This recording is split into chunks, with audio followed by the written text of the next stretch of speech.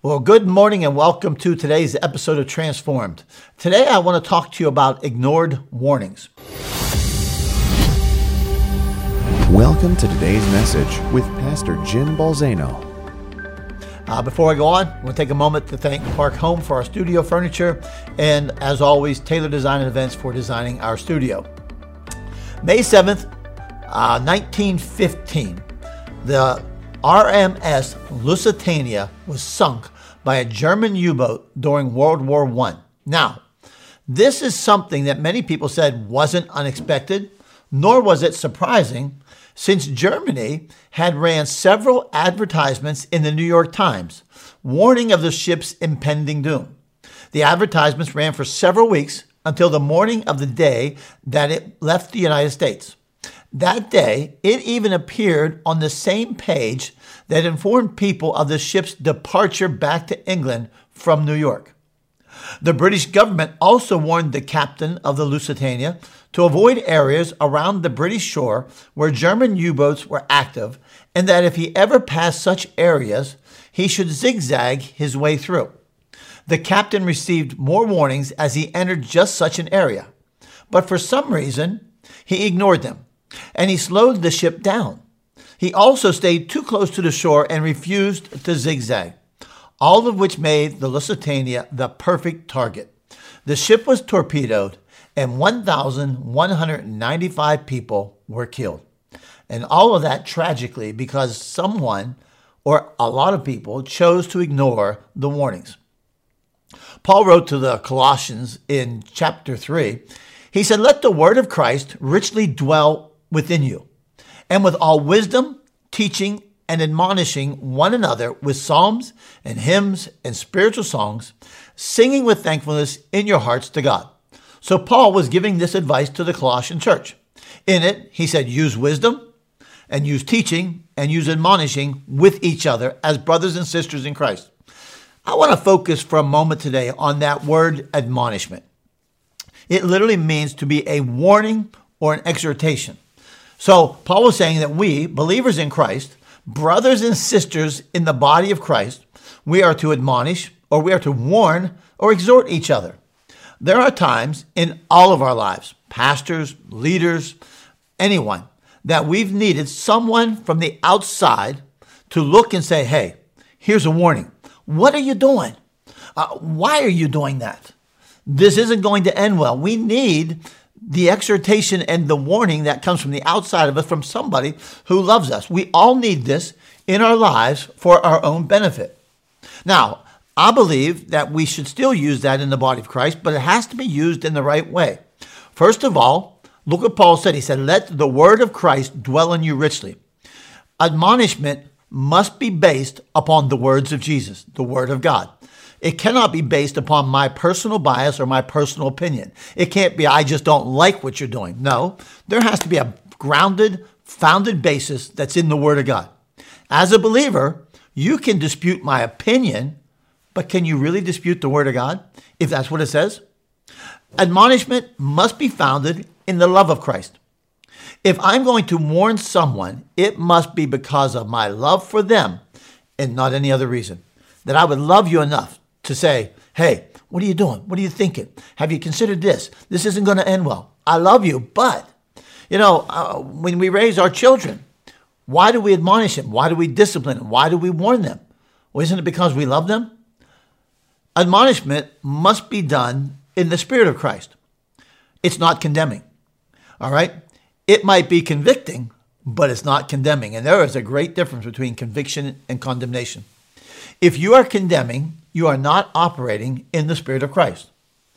And then admonishment must be done, again, from the truth of Christ. I often hear people say, well, I'm just telling them like it is. Well, no. You might be telling them like it is based on your truth or your perception, but that doesn't mean it's the truth of God. What you need to be saying is, I'm just telling you what the Word of God says, and not even just your interpretation of it, but the proper interpretation of what the Word says. Therefore, it must be done in the truth of Christ. Admonishment, when it's done right, is something that is beneficial and healthy to the recipient. Think about this. Many times I've gone to the doctor only to have him admonish me. in regards to my health. Give me a warning. Do this.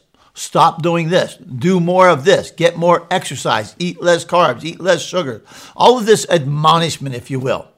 And then I have a choice. I can heed his admonishment or his warning, or I can choose to be offended by his warning and I can ignore it. You see, the problem is many of us are often looking for affirmation of our poor decisions, our ungodly conduct, our ungodly actions, actions that are not based upon the Word of God, actions that cannot be justified by the Word of God. But what we want is we want people to affirm that rather than to warn us about that. If you don't affirm me, then I'm going to be offended by you. You see, I really believe there's a problem in the church today, and there's a problem in society today in general in a lot of ways. If you admonish me, you're my enemy. If you don't agree with me, then you're against me. If you don't affirm my conduct, you're my enemy. If you don't affirm my actions, even if they are not of God, then you're abusing me. If you don't affirm my poor choices, you're condemning me. If you don't affirm my sinful behavior, you're judging me. It's amazing how many times we throw that verse around, you're not supposed to judge. When the fact of the matter is, the Bible says the spiritual man makes judgments on all things. What it talks about is I'm not supposed to judge you in terms of execution. And we use that all the time whenever people are actually loving us enough to give us a warning. Unfortunately, there are times in the body of Christ when admonition has been based upon faulty pretenses, personal beliefs, and done not in the Spirit of Jesus. However, believer, listen to me. It does not negate the healthy use of admonition for the benefit of the recipient. It is a healthy thing when done right, and it is a healthy thing when received right. And so I want to leave you with a few questions. If you're a person and you've had to been on the admonishing side to where you have actually warned those whom you love, are you doing it based upon the Word of God? Are you doing it based upon the words of Jesus? It has to be based upon that. Are you doing it founded in the love of Christ?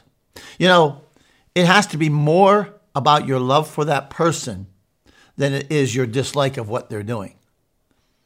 Are you doing it founded upon the truth that's founded in Christ?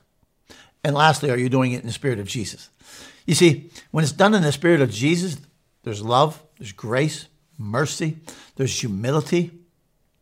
Because when we don't do it that way, it often leaves people in feeling condemned. That's not our goal. It's not our job. It's not our right to condemn.